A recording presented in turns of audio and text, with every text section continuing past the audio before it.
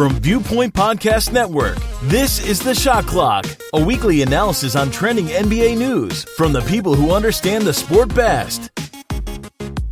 All right, guys, we are talking John Wall's injury. It was, at least as of Thursday, that he has not one, but 5 fractures in his hand. And so we'll talk about with John Wall, we'll talk about how this affects the Wizards short term and long term in terms of the series and even beyond that. So I'll start with you, Nicholas. What do you think this does to the series with John Wall's injury? I would definitely place my money on the other team now.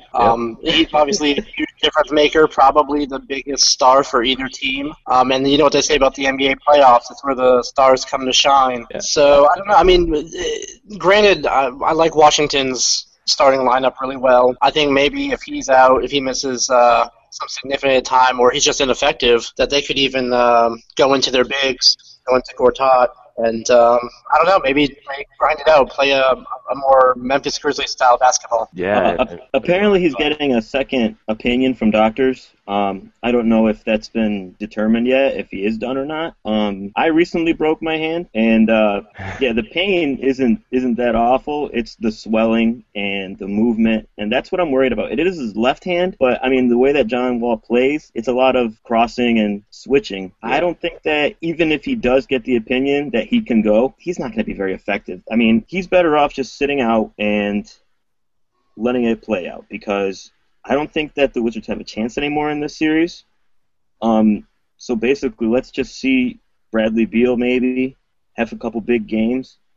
Ramon Sessions is there. We'll probably see a lot of him, but it's not looking good. The Hawks are going to take it. You think so? Yeah. All right, guys, give me your pick of the overall series now. What do you have? Hawks and what? I'll take Hawks in 6. Nicholas? I am actually going to stay with Washington. And really? I will say Washington in 7. Wow, that's a hot take. You think how do you think they're going to do that? Honestly, I think that they could the ball could be in worse hands than Ramon Sessions. He's not bad. I think he's actually a starting caliber point guard, and it just so happens that he's playing on a deep team right now. So is he going to average 18 and 10 or 18 and 12? No. But I don't think the drop-off is actually all that significant, to be honest with you.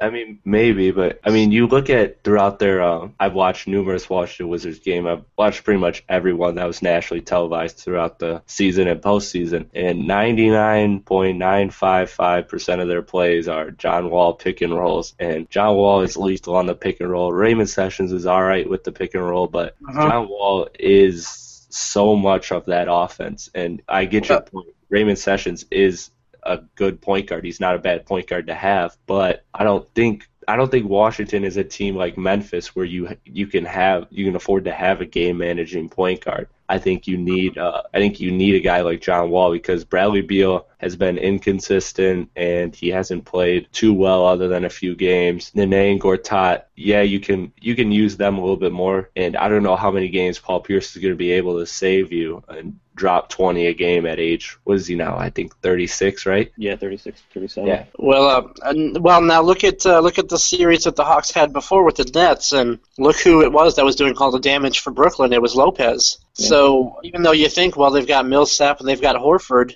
we've seen even just in the past couple of weeks that you can go inside on them. And I think that Nene and Gortat, maybe I'm crazy, but I think that you get them more touches and start to wear out the big men for Atlanta. And I just wasn't all that impressed with how Atlanta looked against Brooklyn, to be honest with you. So maybe I'm kind of underwhelmed by Atlanta as a whole, and that's kind of behind some of my thinking too. Well, I mean, no matter the outcome, Randy Whitman gets a chance to showcase whether or not he can stay. This is a good opportunity for him to maybe steal a couple games, maybe even win the series.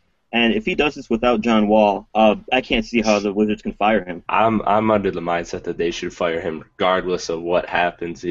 That collapse was so huge, and the same with Frank Vogel too. Frank Vogel, granted, he did have a great season this year and he did bounce back well, but I don't know, when the team falls apart like that, you just got to go a different direction. And I don't think Randy Whitman's a great coach to begin with. And I think the fact that team fell off, because Washington did fall off a lot like Indiana last year, where they were this contender all year and everybody was looking at them. Then they just, after All-Star break, I mean, they just plummeted. So I think that they should go a different direction.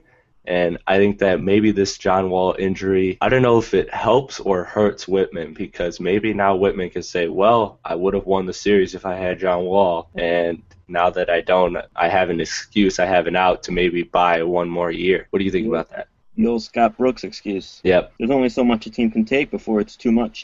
Something needs to change. There has to be change, because you can't do the same thing over and over again and expect different results. So, I mean, you're probably right. I think he's out the door, but I can't see them firing him if he really puts on a show these last couple games. So he does have an opportunity. He does, and I guess it's just me more so hoping, because I'm not rooting against the Wizards by any means. I like John Wall. I like what they got going on. But I think that there's a lot of coaches in that awkward situation right now where, they should be fired, but they're not because they kind of overachieved, but they didn't.